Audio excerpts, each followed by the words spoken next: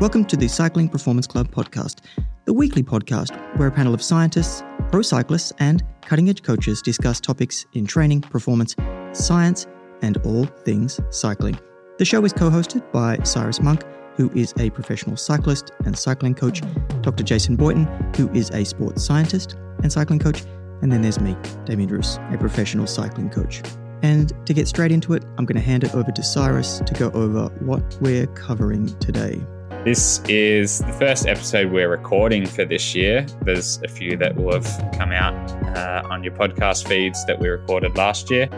During this episode, we're going to discuss some practical things that have been going on. So one of those is the National Championships, which took place on the weekend preceding this recording. Then Jason will discuss some thoughts he's been having on FTP versus critical power. And then we'll chat with Damien about a question he's been pondering on the role of a coach in an athlete's success. It's been a little break for all of us, and it's been an even longer break for me because I had a bit of time away from the bike and away from the podcast. I lost my dad towards the end of last year to a heart attack while he was out riding. So that was obviously a difficult time for me and a difficult time for everyone that knew him as well. And it's something that I've been working with since then to sort of work out what happened there and how to prevent it happening to myself and others in future. And part of that right from the top, also been working with the Baker Institute in Melbourne, and they do a lot of research into sudden cardiac death in both athletes and the general population. So a little plug for them. If you're interested, you can follow the link in the show notes and look at how you can either contribute to research there or contribute to helping fund them, because they are doing a lot of good work into cardiac health in athletes in particular and also the general population. I'm jumping in here after we recorded the episode to express Jason and my condolences to Cyrus and his family. We are really sorry for your loss. And also a gentle reminder that there is a link to donate to the Baker Institute in the show notes. Now, back to the show, and let's check in with Jason. Just had that break over the time. I was actually getting really hard to do the editing on the podcast, so it was nice to have the break. I was actually finding myself reading papers and working on some other things. Been working on a talk test for some of my athletes so I can get an aerobic threshold with them, basically anywhere without a Met cart, and developed a strength training plan for my athletes. So I just got reading a lot and doing a lot of stuff in spreadsheets. And then I got to the point I was like, oh man, I got to do editing on on some of these episodes here. And I was just like, oh yeah. So, but I knew things were going on with Damien as well. So I was like, I didn't feel too bad. Damien, you've had a bit going on? Moved countries. Yep. So moved from Denmark to Thailand. Yep. Which has been a base on and off for the last 10 years. So not such a shock to the system, but definitely going from the middle of winter to super hot has taken its toll. I need to do some heat acclimation beforehand. I didn't do anything. Didn't get the steam in the shower or anything going. Speaking of the heat, and a topic that we've talked about on the podcast before, is we had a group session failure today. I went out with two of my athletes to do intervals this morning. We were supposed to do 4 by 6 minutes, but we made it to 3. And that was it. On the third one, it was like, one of my athletes is flying right now, and he's like, I lost 60 watts on that. I was like, yeah, I'm down about 50 or 40 as well. So I was like, yeah, something going on here. But like, it's a combination of things, right? Like that could be going on. Ask everybody how they're, it's obviously hot, but it doesn't seem too hot, but like it must have been hot enough. But also like once it gets hot in Perth here, a lot of people sleep with the windows open or don't have the aircon all day. And so that just kind of takes its toll during the day if you're not careful. And, the irony being that I kind of not advocate, but I wouldn't see anything wrong with doing your intervals in the heat, and then all of a sudden it just gets kind of sprung on you, and like, yeah, I think we're just going to call it. But I think there's a different. I had to figure out what's the rationale here. Why am I bailing on this with my athletes when I'm sitting in the middle of it, and why would I put someone through a high intensity session with heat? And then, well, because if we weren't really ready for it, I don't think we were not prepared for a hot session, as opposed to like if you're mentally prepared for doing 8 sessions of hot hit over the course of 4 weeks, you kind of prepared for it. So that's my rationalization. I don't know if it's great or not, but yeah. Well, speaking of hot sessions, we're recording this 3 days after the national championships, which are renowned for just always seeming to be on the hottest day Ballarat can put on, the Sunday of the national championships, which is the elite men's and women's road race. I took part in the men's this year and managed to finish in 12th place, which was my highest result ever, but still a hell of a long way off the pace of the winner, Luke Plapp, who definitely was handling the heat pretty well. I think it was around 34 degrees, but it's nothing too crazy, but it was enough to definitely make sure that each rider had to have their hydration and nutrition pretty sorted to be able to deal with that. And obviously, if you're coming straight from Europe, which a few of the pros were in a sort of a matter of weeks they'd been in Australia, then they seemed to struggle quite a lot with that change. But for something for the listeners, I know a lot of people would have probably watched that race, and I know a lot of people watch that kind of thing and are used to seeing some numbers pop up on the screen that the athletes are doing. And this race obviously doesn't have Vel on there covering it with the little thingamabobs on the back of the saddle. So fortunately, I've got some numbers here from my race, which I can go through. And yeah, it's a little bit scary for me looking at this when I finished around 6 minutes down and sort of looking at the numbers I had to do to achieve that. Granted, I definitely didn't have the preparation I would have liked for that kind of race and to be winning at that level. But yeah, these numbers are still something that I would be happy with on most days, and it was still a long way off Plappy's pace that he was setting on the final laps. But basically, for some context, the race is 184 Ks long. There's a 2 kilometer climb each lap at the start of the circuit, and then sort of rolling downhill for the rest. But there's quite a lot of elevation gain. So in that 184 kilometers, there's almost 3,000 meters of elevation. So it's definitely a power to weight contest to some extent in there. And you do see some bigger riders get around, but you definitely have to be able to climb well enough to get up that hill each lap. So my numbers for that this year, the race for me took 4 hours, 58 minutes. So one of the slower races, but out of the 100 odd starters, I think there was 21 finishers. So I think a lot of people watch it on TV and think, oh, it's so slow this year. Why are people getting dropped? But aren't just factoring in the nature of the racing, just the attacking and then stopping and then attacking and stopping, which during a race makes the overall pace a lot slower, but it's going to be a lot more taxing on each of the riders. So I think the thing to be looking at for that kind of effort or race where it's the stop-start is you focus more on normalized power when we're looking at that rather than the average power. So the average for the 4 hours and 58 minutes for me was 270 watts, and that's at 69 kilos on race day. And the normalized power was 336. So it's quite considerably higher for that kind of effort where you're climbing and then freewheeling and then also following attacks throughout the day. But for me, at my threshold on race day was 365 watts. So that generated an intensity factor of 0.92, which if you can do that for 5 hours, you generally know about it by the end. So I was fairly cooked by the end of that race. And that was 421 TSS, which is the biggest date for me for the last 12 months for sure. And yeah, that's sort of characteristic of a championship race where you're racing from early on in the race. It's full on, and there's not really any period where you're just rolling along and chilling out, chatting to people.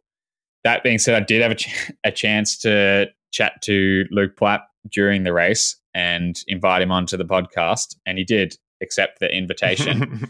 But I mentioned to my co-hosts a little earlier that he accepted the invitation during the race, and since then we've got nothing back from him. So I think he's been pretty inundated with messages in the last few days since his win. So yeah, it was certainly a big day out for me, and that was not even being in contention at the finish. I think I was out about 4 laps to go from the front group, and then obviously chasing with everything I had, but wasn't able to get back in contact there. Did you guys have any things you noticed about the race or about the data from skimming over it? No. No, I mean, watching it was kind of fun watching with the basically the solo break that Jimmy went on, and then when Luke caught up to him, I was like, oh man, I was cheering for Jimmy, because he'd been on the show before. Yep. And it's like, come on, Jimmy. Yeah. And then as soon as you start hearing the stats for Luke, I was like, oh, it's probably a little bit more his course. Yeah. He is an absolute monster. Both of them are monsters. We did contact Jimmy for his data because I thought it would be good to do a comparison, and Jimmy obliged and sent us through all that he had, which was a grand total of the speed from his Garmin, because Jimmy was doing the race with no power meter and no heart rate monitor.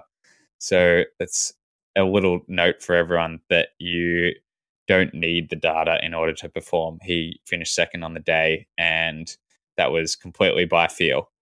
So he is one that, if you listen to our podcast that we did with Jimmy, is definitely one to use the numbers in training and make use of the data when he wants to. But in this instance, he had the Garmin on battery save mode, didn't look at it for the whole race. Obviously, you get told how many laps there are to go. So this is completely by feel, and it did work out pretty well for him in the end, because I think he got caught by Plappy with about 8K to go. And yeah, apart from that, no one else was anywhere near him. Cyrus, you need to talk to your mate. Talk to my mate. About better data. Yeah, practices. exactly. Yeah, I do need to get him to use that, even just for the podcast, so we've got something to analyze.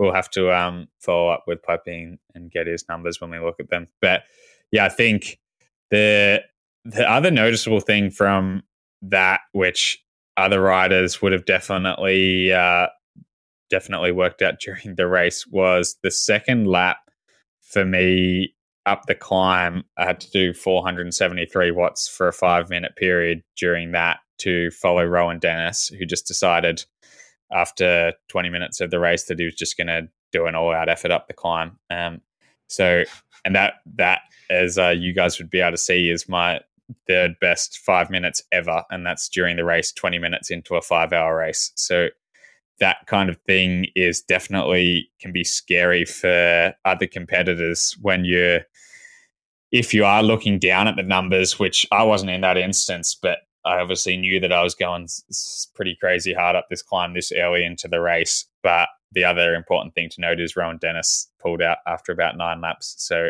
that was his job to just make it as hard as he could, I think, for Chris Harper, and then get out of there. But I think a lot of riders sort of get their confidence whacked a bit when they're going that deep or getting gapped early in the race, but often there's other things going on, and it's important to remember that there's still a lot of racing left to go, and you don't have to be hitting those numbers every single lap of the race in order to get around. I want to take it slightly off topic for a second, because something like Rowan Dennis going out on the second lap, it's because one of these things of when you have a race like this where anybody can join in. I know in the last 2021, they started actually making it a bit harder to be able to get an entry into the national race. But Yeah. what do you think about these type of races where there are lots of types of levels of riders? Do the World Tour guys go out and try and prove themselves early and make it hard on purpose to filter the group from the start? Is that part of what he was doing in that second lap? Yeah, I think so. And I think a lot of it is Rowan being Rowan. So if anyone followed Rowan Dennis's career, he does do some interesting things throughout that. Like he's infamously pulled out of the Tour de France halfway through a stage before the time trial the next day, which everyone was expecting him to win. So I think he started that the national championship road race. That was his sixth time starting the race, and he hasn't finished any of them. So I don't think it's because it's definitely not because he's incapable of finishing. I'm sure he's capable of even winning, but it's whether his goal when he's starting is even to contest for the win or it's to help out a teammate. So he had Chris Harper there, who's obviously one of the best climbers in Australia now. And for Chris to win, he needs it to be a hard enough race that it's quite selective and there's not many left at the finish. So Rowan succeeded in doing that because there was only 20 finishes. And it certainly stopped a lot of the lesser known riders even going for the break, like those riders that are from either the smaller NRS teams or just complete amateur riders who have still been able to enter. Cycling Australia have sort of upped the restrictions on who can actually enter that. But you will still get some riders in there, which I like, that the fact that anyone can enter that race, because Brendan Johnston, for example, isn't in a big NRS team. And probably if this was his first time entering, he wouldn't be allowed to enter the race on the Cycling Australia guidelines, but he came third and he's certainly good enough to be in there. So I think part of it is trying to get rid of all those guys early on, and then part of it is trying to help teammates, and then part of it is also just trying to show off how good you are for that period of an effort. The final thing I want to talk about is a comparison with the senior or elite men and then the U23s, which you won. Yep. How the power kind of compares between the two. Yeah, so the interesting thing about the year that I won was it was half the distance of the elite men's. It was shortened even from the under 23s because there was fire danger and it was 40-something degree day. So it was only a 92-kilometre race. So I think 9 laps, and the elite men's is 18. The power, I did look at that for comparison. So the normalised power that I did for the under 23 race was also 330 watts, so about the same normalized power. The average power was a little bit higher because I attribute that to spending the last 2.5 laps solo. So the average power is going to be higher because I'm pedaling more on the downhills and the flats in between. Whereas this race on the weekend, I'd spent more time in the wheels on that period. But I think even if you compared now and it's something that's the same, I think, in Europe in the under 23 in comparison to elite, the actual power output doesn't change that much across the two disciplines, or the two levels. It's more the repeatability, just the fact that the elite guys are just putting that out after 5 hours, whereas the under 23 races are only lasting 3 hours. So, and I think it's something that Harry Sweeney talked about on our podcast, and I'm sure plenty of other pros would say the same, is their numbers aren't really improving from 20, 21 years old onwards. They're not suddenly going from a 400 watt FTP to a 450 because they've trained really well for a year. It's being able to do that 400 watt effort on a long climb after 4 climbs before it. So that's where they still have the headroom in their training coming out of under 23s to be able to just increase that endurance and that fatigue resistance so that they can generate the same output later into those longer races, which you don't have the longer races in the under 23s. So it's not as much of a requirement. Yeah, and then when you get someone like Luke Plapp, he is basically 10 years, maybe more, into his cycling career. Yeah. So he would potentially have the ability, well, he's shown he has the ability to do that Yeah. at the end of long races because of that background. Yeah, that's the thing that I think a lot of people fail to note, and it's a really good point, is we talk as coaches in training age rather than age. So Luke Plapp is 10 years into his career, probably more. I think he started when he was 9 or 10, just the classic, getting on the track bike at that age. Jimmy Whelan is 4 years older than Luke Plapp, but he's 6 years old as a cyclist. He's been riding for 6 years.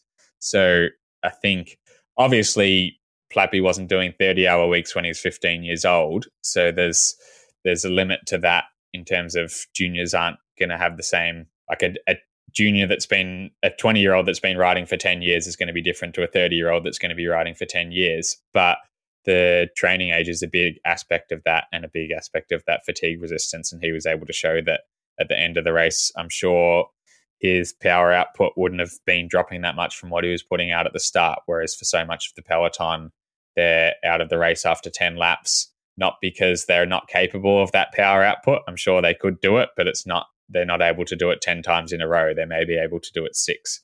And for me, it's a 16-lap race. I think I was, somewhat comfortable for 12 of them. And then on the 13th one, I suddenly didn't have the output required to stay with that group. So, I'd like to think that with better preparation with a few more years, I will be able to do that. And I don't think it will be because my 5-minute power suddenly goes to 520 watts. I think it will be the fact that I can do 480 watts 10 times in a row rather than 6 or something like that. Yeah, and the other interesting thing for me now is, where is Luke Plapp in his preparation for a season? This race is so early on. Did he, just throwing questions out there, did he build towards this, have a mini break to get ready for it? Is he on his way up and he's got more inside him? It's a very interesting proposition now because he is a kind of unknown. He hasn't done a full year at the World Tour level. We don't know where Ineos will put him. But performance-wise, to see if he can maintain this at least through the first half of the season will be an interesting one to follow. Yeah, I think so too. And I think a lot of people will be looking at that now, as you see with a lot of riders that get the big results in January. Often people waiting for them to fail later in the season so they can go, haha, look at that. He's no good now because he was too good in January. Yeah. So I like seeing people sort of bust that myth by being good at multiple times of the year, because from a physiology perspective, there's no reason that you can't be good many times throughout the year. And I'm sure Jason will be able to touch on that. We're yet to see, and we've talked about this plenty of times, we're yet to see any reason that from a physiological perspective that you need to be taking big breaks throughout the season. That's more from a mental perspective. And that's obviously going to be a challenge for him because he hasn't been in that position either, being away from home for a long period and having a season of races. Being in Australia, there's just not that much racing to deal with. So there's a lot of factors that come into play, but I'd say the mental side will be more of a challenge than the physical side. Yeah, the caveat I think would be that is, I don't know if you get some kind of, for lack of a better term, like a compounding of fatigue during the season where you're just not able to recover from. Sometimes, if you come into the season too hard or something like that and just don't have a good, dose recovery type method in your training, then I could see, well, you're going to have to pull back just because you've basically accumulated fatigue over the time of the season. But that's basically, that break is happening more because maybe mismanagement or a hard training schedule or something like that.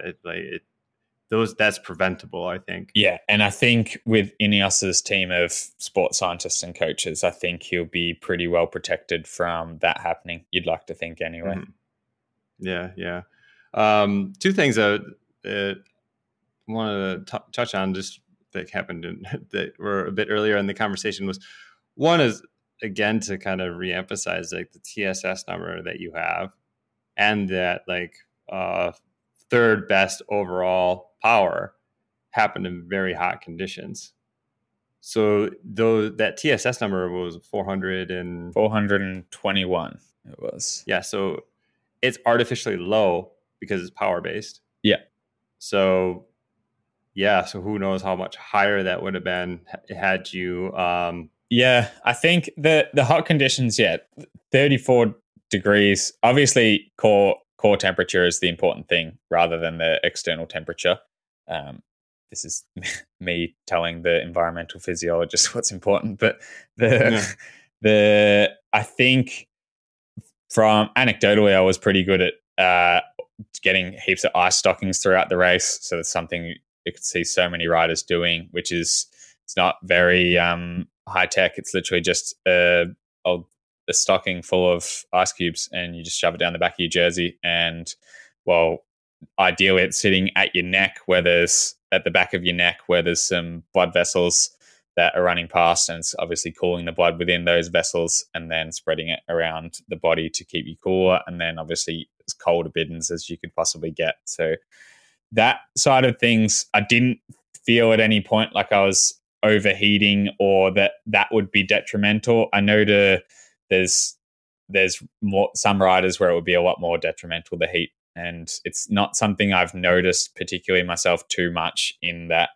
low to mid 30s range that I'm noticing any power decrease. So I still have my other thing, but you actually opened up another door to something that kind of happened this week to me. So in this case, if I knew that a rider had a really hot day and I was looking at the numbers and I was like, yeah, this TSS should be a lot higher because it's power-based TSS. And I knew I had a good grasp on their heart rate threshold, then this is one of those instances where I would toggle over to heart rate TSS to get and you have to be careful because neither of these things have really been validated, but you get a sense of what's better a lot of times, and that toggle switch in Training Peaks is really handy. WKO5, if you're listening, that's why it's handy. What was your other one? So the training age thing, one with Jimmy, it's hard to say. Yeah, because he was a runner before that. I did think about that as well. Yeah, it's another one of those tough cutoffs in the endurance world where it's almost, to me, it's like when you get a guy that's doing cross country skiing, to supplement his stuff in the off season. You're like, well, how much training stress score or training load do I calculate off of this? Does it really count for anything? And is it different because it's in the winter versus in 4 months away from the competitive season versus, like, obviously you're not going to consider walking TSS in the middle of the season thinking that that's really going to have a positive effect on the training load. It might have a negative effect in terms of the stress it causes acutely and the effect it has on fatigue and that type of thing. But the other thing is, like, we have thrown that term training age around, and I haven't, like, maybe this is just my own lack of reading enough papers around, like, developing cyclists, but I haven't seen you guys. That's more of a layman's term. Yeah. I haven't seen it either. It's a handy term. And I wouldn't stop throwing it around. Yeah, it's important to note that I've never seen a graph that says as training age increases, FTP does or performance does. Like, there might be, right? Like, yeah. I'm sure to some, like, probably acutely there definitely would be, like, from 0 to 6 months. That I'm sure that's a pretty strong correlation.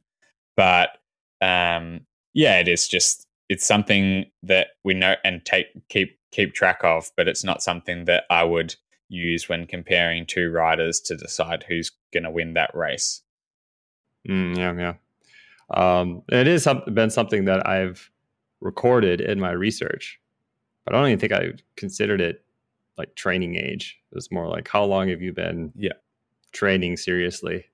Yeah, in the sense of how much do you know, not just what your body is doing, but how much do you know? Where do we start from? Yeah, exactly. And it's not going to necessarily be this hard and fast thing where like 6 years is the same across all individuals. It's just kind of a way to kind of gauge things. Yep. I just got a message from Jason Right. Bartram. Well, I think we're just about covered nationals, and we've left a few doors open for if we get Pipey on, which would be nice if he's listening. And then, Jason, did you want to move on now to what your afterthoughts are on the Jason Bartram episode? That discussion with Jason was actually a really good one. I really enjoyed it a lot, and it stimulated a lot of thoughts for me. I enjoyed listening to it on my ride today as well. Yeah. I enjoyed listening to it 14,000 times while I was editing parts of it. Anyhow, so yeah, it was a really good conversation with him. Now it makes me want to check my message from him and see what he said. Oh, he's just saying he has. I'm just getting a message from Luke Plapp. No. Poor Cyrus. Yep. Anyways, no, he's just saying he hasn't had a chance to listen to his podcast yet.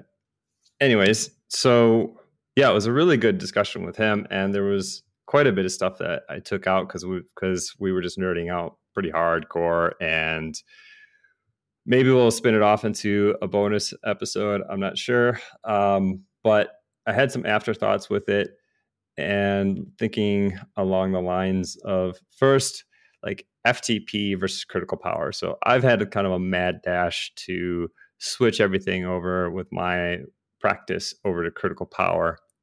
Because that's happened. That's happened now. Yeah, for the most part, it's moving along. I mean, I'm not exactly where I want to be. Like, there's a few models that I want to look at yet, but I'm just kind of going with the quick and dirty approach with WKO5 right now. And I'm trying to kind of figure out what durations of power testing I want to do with them, that when I decide to move over into a different model, because I have looked at least at the model that's in some of the models that are in Golden Cheetah, and they seem kind of handy there. And then just the ideas around like, well, maybe I want to develop my own model or something like that. But so few thoughts about FTP versus critical power, because obviously if you're going to switch over to it, it's more testing for your athletes, and you're going to have a buy-in with them.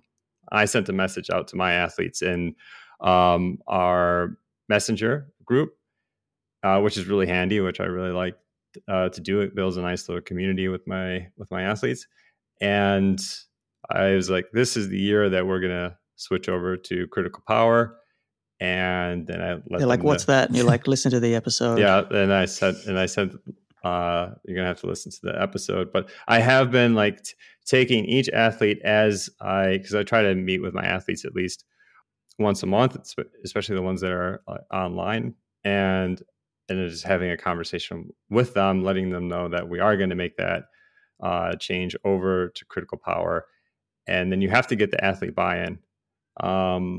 And some of the things that are kind of popping up with that is, well, why am I doing more testing, right? Because I can just do a 20-minute test and get FTP. So you have to kind of explain that there's these extra things that you can get with W prime, and critical power is actually a more accurate way to look at it. And that was actually when I was out riding with my athletes this morning. I was having a conversation with one Tony, who I was actually able to listen to the podcast. And he's like, well, I'm still kind of like, I don't know what this all means.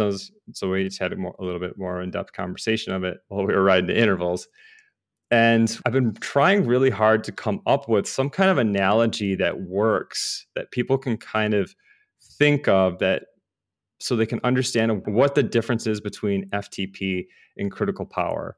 FTP is defined as something you can hold for a long period of time, which becomes problematic because what's a long period of 60 time? 60 minutes, obviously. And, in the literature, they say not literature, but with Coggin and Hunter Allen and Training Peaks, they just say it's a long period of time, 45 minutes to 60 minutes. And it's handy because you can just do one test to kind of figure that out. But at the end of the day, threshold is something else as well. you have to also consider that threshold truly is a marker between the heavy exercise domain and the severe exercise domain. So that's what you're really looking for. And the description of critical power is that. Critical power is the point where those domains are separate or change over. And then it's also, similarly, it would be the amount of effort that you would be able to hold for a long period of time. And as Jason and I were talking about, like, yes, that some of the literature out there says that it's probably short and very variable, but again, that gets into like what model you're using, yada, yada, yada. So I had to like try to think of like some kind of analogy to kind of explain why these things are different. And so right now my analogy is that imagine you have two dartboards or targets, right? So traditional targets with the red dots in the center and the circles that go out. So for me, critical power is a normal dartboard, and right in the middle has a red dot. And that red dot is the actual anaerobic threshold, anaerobic in quotes. And critical power is basically right on it, right? The description of critical power fits that description. So if you look over at the FTP dartboard, it's different. If you were going to look at the FTP dartboard, you would have a circle that would be the same size for the anaerobic threshold, but it'd have like a dotted circle around it, meaning it's in there, but you don't necessarily know where it is. And then around that is a large red middle target dot. So if you were going to look at these two side by side, the critical power one would be like looking like a traditional bullseye. And if you looked at the FTP one, you would have a target with a much larger than normal bullseye. And in the center of it, you would have a normal bullseye that's kind of like ghostly. And now imagine like when you're doing testing and your testing is throwing darts at this. So you can hit or miss that bullseye. Now, if I'm testing with critical power and I'm using the models to use critical power, I have a good definition of what I'm looking for. And that is that anaerobic threshold. And so if I hit that mark, I have a way to validate it, because I can go out, calculate the critical power out, have my athlete ride like 2.5 to 5% below it and 2.5 to 5% above it, and look at what goes on physiologically in those two areas. That's how I can double check that measure. Now, if I'm going to do a FTP test, and I'm, again, throwing darts at the FTP dartboard or target, I could hit anywhere in that big red circle for FTP and just be like, okay, is that threshold the actual anaerobic threshold? You could hit it by accident, but how are you going to know? Right? You'd have to go and do a second test to validate it. So that's kind of how I'm looking at it right now. It's not it's more about like, one has got the right idea, and at least it's trying for it. Yeah, it gets a little bit complicated when you're talking about there's lots of models out there and it takes a little bit more testing, but at least one's shooting for the right idea. And you also get W prime out of it. And you can also do the W prime balance for whatever that's worth. But it seems to me like there's, it just has the right concept attached to it as opposed to FTP. And it's kind of like, yeah, you may or may not hit the actual threshold. And so I think it's worth moving people more towards critical power so they actually have that threshold. And this might be totally counterintuitive to what I was saying before, or does threshold even matter?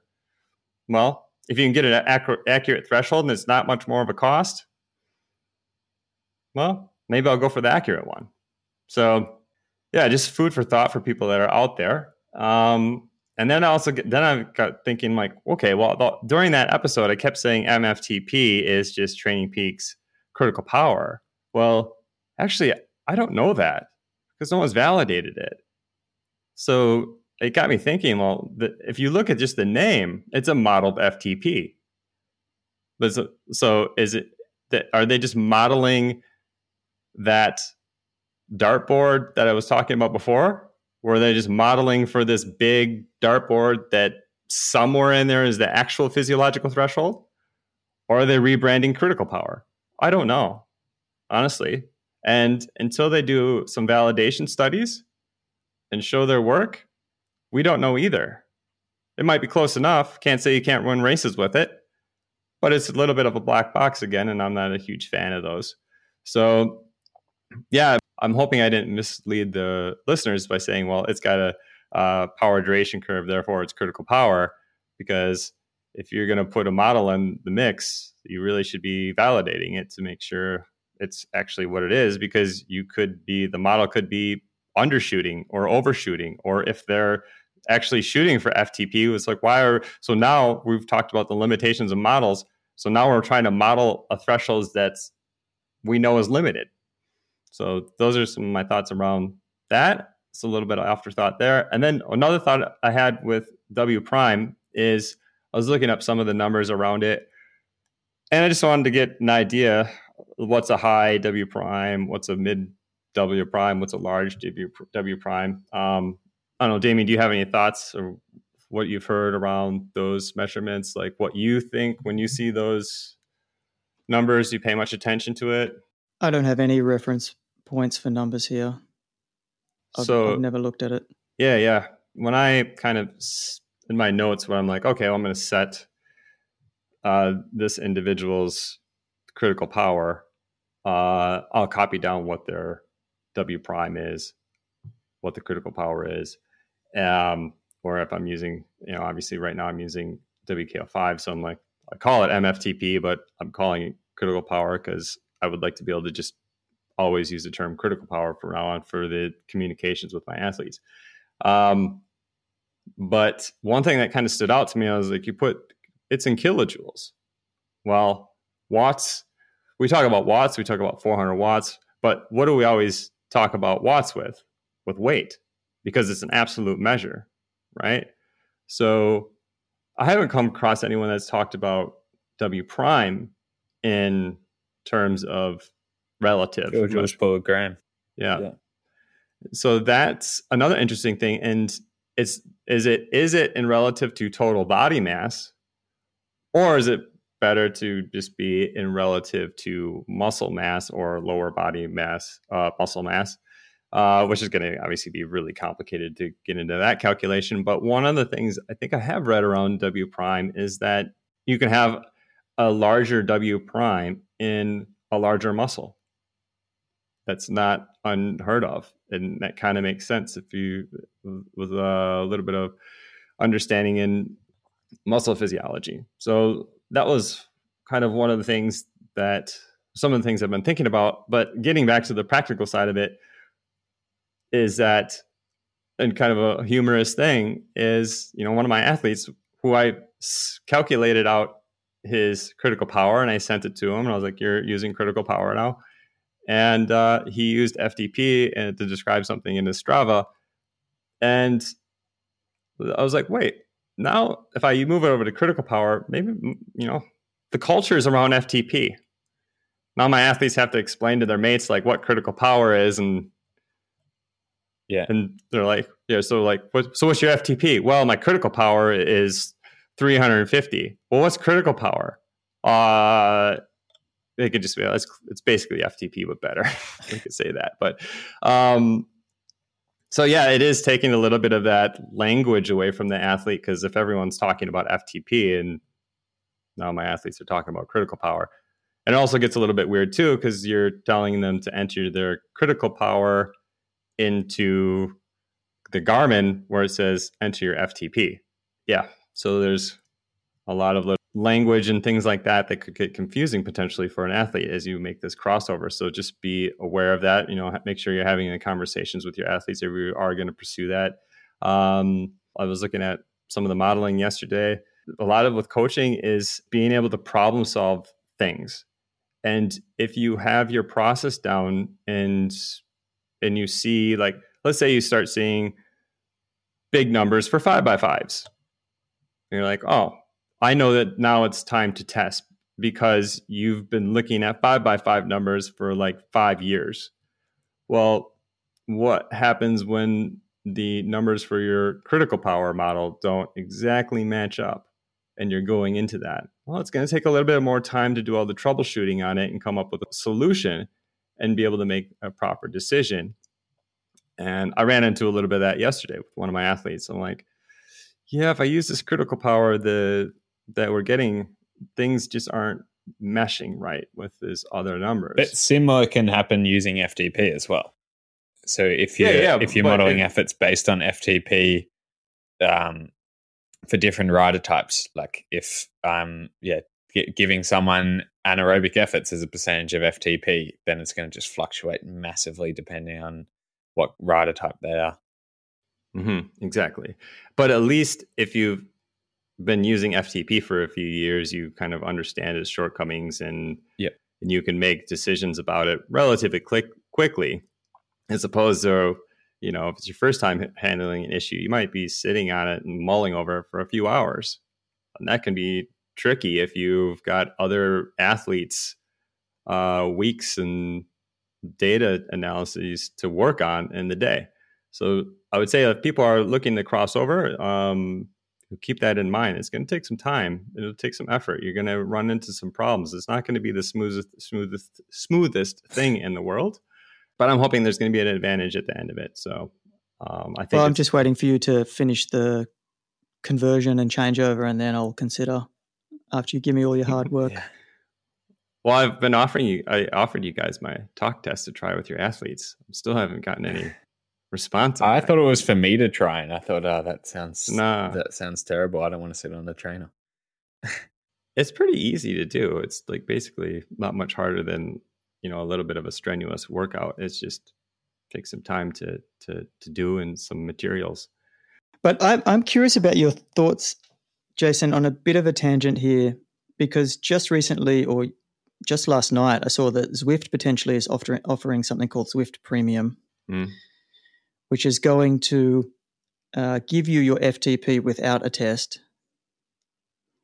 Plus, they're going to do some type of adaptive training recommendations, daily recommendations, similar to what TrainerRoad do. If you're worried about a black box for one metric, talk about a complete system that is unknown, spitting out everything to an athlete.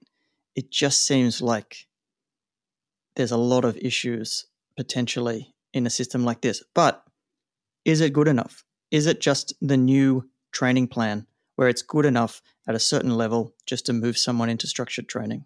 Right. So here's my kind of thoughts on that, is that the reason I have a problem with a black box is because I'm in between that black box and my athlete.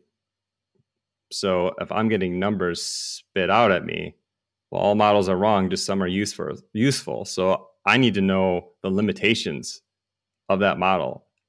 And, as Jason and I both are not real great with math, but like I can at least appreciate like how the critical power model works. I can at least understand how the training stress score is calculated, how normalized power is calculated. I mean, I've looked at those calculations to make sure that they at least kind of are a proxy for something physiological and useful, and they're not too far off. So, but the thing is that's in a coaching scenario. That's where I would have those issues, because I have to be able to interpret the data and make sure that what could be wrong, where's the strengths, where's the weaknesses of these values that I'm getting. Mm-hmm. But when it comes to someone who's not working with a coach, and then there's that kind of customer and app direct relationship there, then I don't see much of an issue with it. Then it's just capitalism. Yeah. Like if they don't nail it, then the people aren't going to see the results, then they're not going to buy the app. I think cycling is borrowing from other fitness sort of apps in this regard, in terms of you can get so many apps now that will basically be a PT in your phone, like personal trainer in your phone. And then just you put in what you're doing. And so it's basically like a cookie cutter training program, but you're also inputting what you've done and if you've missed a session, and then it will, and like if you've gained mass or lost mass in certain areas, and then it will give you a certain workout for the next day, or say, oh, you need a recovery day here. And other sort of pursuits, like I'm sure running has similar, I'm sure swimming has similar. Like I think cycling is just jumping on this train more now with it's basically just a step up from the cookie cutter training program, where you just go on someone's blog and go, oh, that's a good 6-week program, I'm going to do that. This has some form of personalization to it.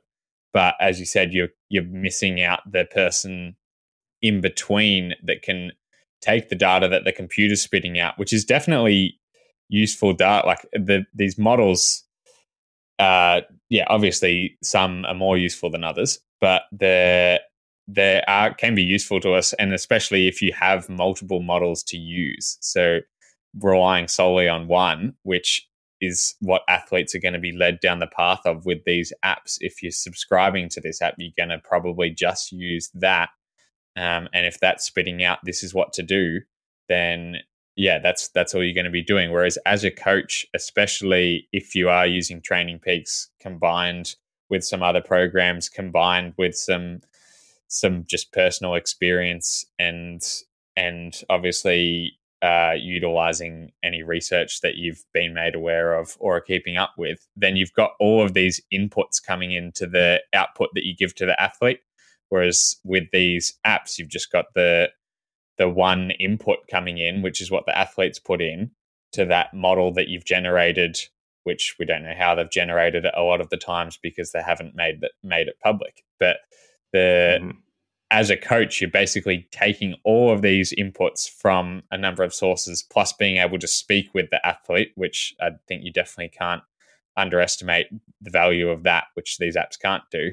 And then generating the output in, this is the training that you should do tomorrow. I think that's the value of the coach there. And this is probably leading into Damien's topic for this week as well. I actually do have some thoughts on that. I think there is a space between the cookie cutter training plan and the coach for an app that would be able to kind of dynamically suggest training sessions to you.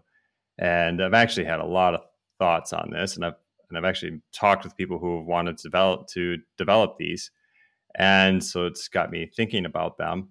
And so I'm not a programmer, but I'm not bad with Excel. So at least, and I have a little tiny bit of programming, so at least I understand the if-then world, and I can kind of grasp how maybe some of the AI would work, and I can kind of get an idea of how some of the modeling would work off of big data.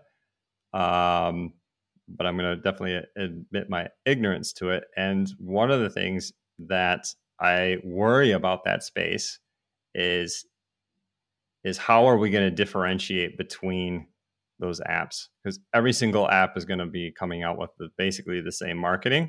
Yep. And trying to claim it's science-based, whatever. But I know of one app that's started up by someone I know, and they're like, yeah, we've got cycling now. And now we're going to go into these other sports. And I see some other apps that are out there that are like, this is for these athletes. Yeah. And to me, I'm thinking, man, if I wanted to develop one for cycling, I could see myself working on it for the next decade. Like looking at look at how Training Peaks has developed over the last 15 years or so. And that's how I would see an app, that if I was going to develop an app in this space, like that's how I would look at it. So, but maybe that's just me, but getting back to something that we were talking about earlier in this conversation is, man, I really worry about like people who are building these things and they know math, they know programming, but they don't understand physiology. But the thing is I think what's going to happen is that you could build the best physiologically based app that would be better than maybe most coaches out there. And the marketing could go nowhere with it, because at the end, people are probably not going to be able to differentiate, or the lay person, because this is not for professional cyclists, right? Yeah. This is not for seasoned cyclists. This is for people that are just into it. So if you get one of these apps that spins off of Peloton or Zwift or these other established places, does it matter how awesome it is? I mean, as long as it works for a majority of people, and has a little bit of a step up from that static training plan. But then on the other side, like maybe, the amount of work and R&D that you'd have to put into maybe to make it one of these apps work really well might be outside of the investments that people would want to put into it. So I'm a little bit skeptical of what would be coming out. Is people going to, and like what it's going to be labeled as? This is AI. Yeah. Was it AI, or is it just some if-then statements that you're calling AI? Yeah, I think I would just be echoing your statements, because that would be, if it was something I was interested in developing, those would be the big fears I'd have, is the marketing aspect once you get it there. And as Damien sort of pointed out, if it looks nice and it's easy to use, people might not necessarily care about the physiology side not being as good. If it's near enough, it's good enough. If they're coming from doing one bunch ride every weekend to being prescribed 4 workouts, no matter how well targeted they are to their goals, they're still going to improve. As long as there's some kind of physiology behind what it's spitting out, then they're going to see improvements. These kind of athletes that the app would be targeting. For professionals, it's obviously a different story, but for professionals, they're going to a coach anyway rather than an app. So I think, in that regard, you could build something amazing and the audience isn't really there, because it's either it's the beginners or the amateurs trying to get back into it that would be jumping on that kind of thing, and anyone above that might be looking for an actual coach. Yeah. But definitely the way that you framed it, Jason, with something like a black box, if it's between you and an athlete, then it becomes a problem. Yeah.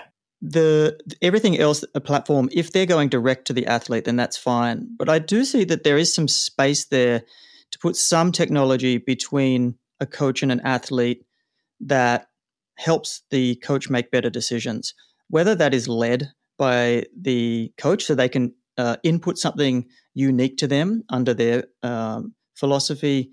We've kind of seen this with Alex, and what's the product where he has the robot where you're feeding it answers to questions that you may get. And then an athlete just has access to a robot. They can type in questions and get answers that you would normally give them, but it's just saving you time. So there might be something out there that helps coaches in some way use their own ideas and system, but it just makes certain processes of coaching faster, easier, just don't have to think about so much. Yep. So I think that there is space there, definitely, rather than just trying to adapt something that's going direct to an athlete from a company, and then the coach is trying to jump in somewhere, trying to add some value.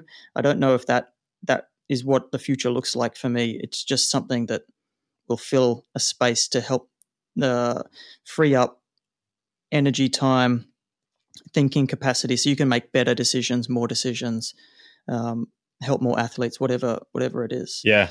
Well, Damien, it does lead into what the question you've been pondering is: what is the role of a coach in an athlete's success? Yeah, and I want to sort of take a step back and talk about how I got to this question and why it's been rolling around in my head now for 2 months probably. Towards the end of November, on a rainy afternoon in Girona, I met the head coach of a world tour team, and we had many different discussions about different things. Then we got to the topic of how someone as a coach could make their way into the world tour.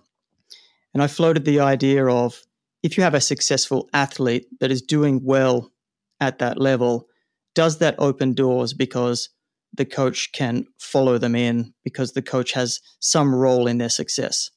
Which was quickly rebutted by a pretty radical theory for me at the time, and I'm coming across to it. But this idea that by default, a coach has no role in the success of an athlete because the alternative could have been that they could have done better under another coach. Right. And it wasn't at that moment that I was thinking about it, but later on. Why don't you state state that one more time, Damien? State it one more time. So I can give it a thought. Okay, so the idea that by default, any success that an athlete has may not be from the person that's coaching them. In fact, they may have done even better with another coach. For me, where it put my head is around ego, thinking that you actually are this unique snowflake of a coach that only you can impact a certain rider a certain way or whatever. And it links to this other thing. Around that same time, I was talking to another coach that said they were very lucky because early on in their career, they had an athlete that was an amazing responder to training. They did very well. In fact, they were so good that the postman could have trained them, and then they would have done really well. Yep. So it's this ego thing of not to get ahead of yourself as a coach for me, thinking that I'm the difference between an athlete doing well and an athlete not. In a big sense, like a practical sense, yeah, you write the training, you do this, the athlete follows it, whatever. But it opened up this kind of space for me to really think about my place as a coach, how much ego is wrapped up in this. Because the other side of this is in early December, I got replaced by the team for the one elite rider that I do coach. Yeah. So I thought, okay, I have a role in this. I've brought a rider to a certain point. I can take them to another point or whatever. But then you, as a coach, for me, like if I stepped over that line, I get to that point where, I'm the one that's making the difference. I'm not. I'm really not, because we will see now, and it is actually my belief that if you want to do the best thing by your athlete, there are times definitely that you need to step back, you need to let them go. No coach owns an athlete. So there's a lot of this kind of stuff wrapped up in this, and it's just been stuck in my head. So I was interested to talk to you two about it. Well, I know Cyrus looks like he's chomping at the bit there. I'll get my words in here quick. But one way you could potentially look at it is, what's the first job of a coach? Well, maybe it's similar to what the president's job is in terms of the economy. Step one, don't fuck it up. Yep. Which is kind of hard for some people. But I think beyond that, I got to drop an F-bomb. But beyond that, I think there's definitely coaches that would work better with people than others, beyond just not effing them up. I would add that, don't mess with them and just care. Put them first. Be there for them, whatever that means, you know? Mm-hmm. My thing that goes on from Jason's thing, and I've thought about this a lot before as well, is it's kind of like with lockdowns, in that you can only see when they're not working, in terms of like lockdowns during COVID to keep cases down. But you can see as a coach when you're doing badly. You can't actually see if you're coaching well. Obviously, if an athlete's improving, you're thinking, okay, I'm doing a good job of coaching. But as sort of the original argument from Damien sort of suggests, like the athlete could be improving with anyone. If an athlete's getting worse, then you know you're doing a bad job. Obviously, there's things that can happen, like injuries, sickness, whatever going on. But if they're getting worse as a result of your training, then it's quite easy to tell that you're doing badly, whereas it's really difficult to tell if you're doing something well. I think where you can face difficulty in the short term as a coach is athletes getting worse in terms of output or numbers or performance acutely in order to be better down the track. And that's sometimes scary or daunting as a coach. I know it's that was one of the things when I first came in that I found difficult, was the first time athletes said, "Oh, how come I'm going really bad at the moment?" And then I got really scared and thought, I'm stuffing this athlete up. Like they're getting worse because of me. And then sure enough, that was part of a longer progression plan in which they were overreaching at that point in their program. And then when they tapered off for their event, they hit a PB, and I was all of a sudden felt like I was validated. So I think it is, as a coach, you can see a lot easier when you're doing badly, and often, it's difficult to distinguish whether that's long-term or short-term rather than when you're doing well. Yeah.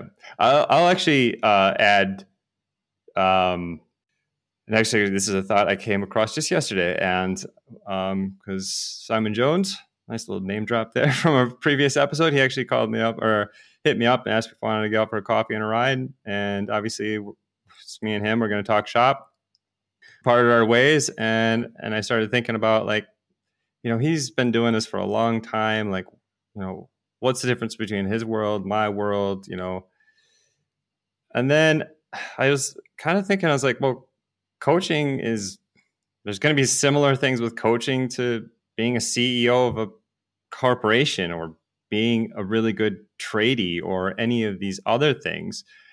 Why would coaching be different than anything else anywhere where we praise and commend and hold in regard knowledge and wisdom? Why would coaching be any different? Why would knowledge and wisdom not affect your outcomes? And so that seems to fly in the face of just our basic humanity and how humans develop. I mean, certainly, like, it's a back and forth between the two. Like, there's some coaches that are probably pretty mediocre that got really lucky with good athletes and took them all the way to the top. Yeah. But it's silly to think that, to me, that knowledge and wisdom don't have a place in the coaching world. I really think that it's about ego. It's about knowing the place is always behind somebody else. Not necessarily that you're replaceable, but knowing that the athlete is always first.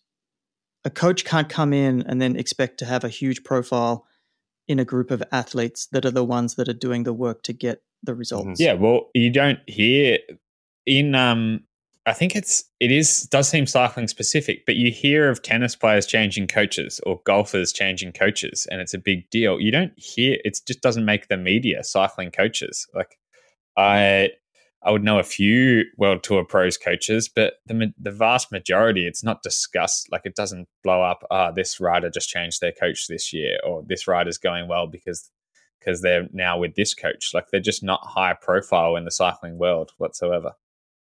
But at World Tour level, it seems like the coach's role is reduced. Yeah. Because the most important team person is probably a DS. Yep. Yeah, and that's in terms of talking like other team sports, that is the coach. So if you're talking about your football coach, that's effectively the director sportif, like, or like any other, like water polo, the coach is the person that's addressing the team before the game and at halftime. That's the director in a cycling sense. Another interesting historical thing with cycling, it's probably only been 10, 12 years since coaches have really been a thing at World Tour. When before it was the doctor writing the programs and then the Swannies helping out, and coaches weren't actually even a thing. So if we're talking only 10 years of a profession at that level, then the difference between how much respect or their position in a team would be very different. It has to be more than that, right? Because Carmichael, how much coaching did he have with Lance? Who was Lance's real coach? Fair enough. A doctor. Yeah. So it is this thing of like maybe, the coach at that level just doesn't have the same power that they would in other sports that have a longer and a lot history. less is a lot more at World Tour level is out of the coach's control. We've discussed this plenty of times on the podcast. Once the racing season starts, it's a lot of race, do a tour, recover in between, do the travel days, which are often prescribed by even just the team, like by the DS will say, all right, everyone's going out for their 2-hour ride before this. Like there's so little control a coach actually has once a season starts, especially a race block. So that might be part of why they're much lower profile and why they might seem more replaceable at that level. And to kind of follow on from this, I've personally had to check my ego as well. So rider transitions to the team. They do the exact opposite that you would do, and you're following along. They go to the first camp and get really, really good numbers. Yeah. So you're like, okay, I can own the parts that I took, taking the rider to a certain level. I can, in my head for the last 4 weeks, be like, oh, what are they doing? It doesn't work. It's sort of, cognitive, what's the term? Dissonance? Yes, cognitive dissonance. But then they test and they do really, really well. Yeah, well, the other thing is they're still likely going to improve. You just won't know whether they would have improved more. It's so difficult to measure the performance of a coach. It's so easy to measure the performance of an athlete. Look at their pro cycling stats. You can't measure the performance of a coach in the same way. That's a good point. There's a lot more factors. It's a lot grayer. But personally, I just had to check my ego a little bit as well. Come back to fundamentals. There's many paths to get to the same place. The role for me as a coach is caring, is doing everything I can while I can, and then working with what I have, the tension to try better, to work better, always work on my craft, that type of stuff, the things I can control. Mm-hmm. But that was a really big check for me. I was down for a couple of days just because I was just processing that I'm not the be-all and end-all of certain athletes that I've coached, which is a good lesson to learn and something I will take into this year and beyond. The other important thing I always think is as soon as you think that you're a perfect coach, you're going to be getting worse. Like you just have to be happy when you find out a mistake that you've made, because it means that's an opportunity to improve. I think I'm lucky in the sense that I can try things on myself, and it's so obvious to me when I stuff something up if I start going worse, or I'm like, okay, that was like a terrible idea, like riding 45 days in a row, 100K is exactly the same loop, like those kind of things. But then it's like, okay, well, now I can improve on that. Whereas if you are talking to a coach that thinks that they are the perfect coach or the best coach, then that should be a red flag straight away, because then there's no chance of them improving. Yeah. And that's it. So to wrap up here, subscribe to the show wherever you get your podcasts. And if you liked the episode, please share it with one person who you think would find it valuable. Thanks.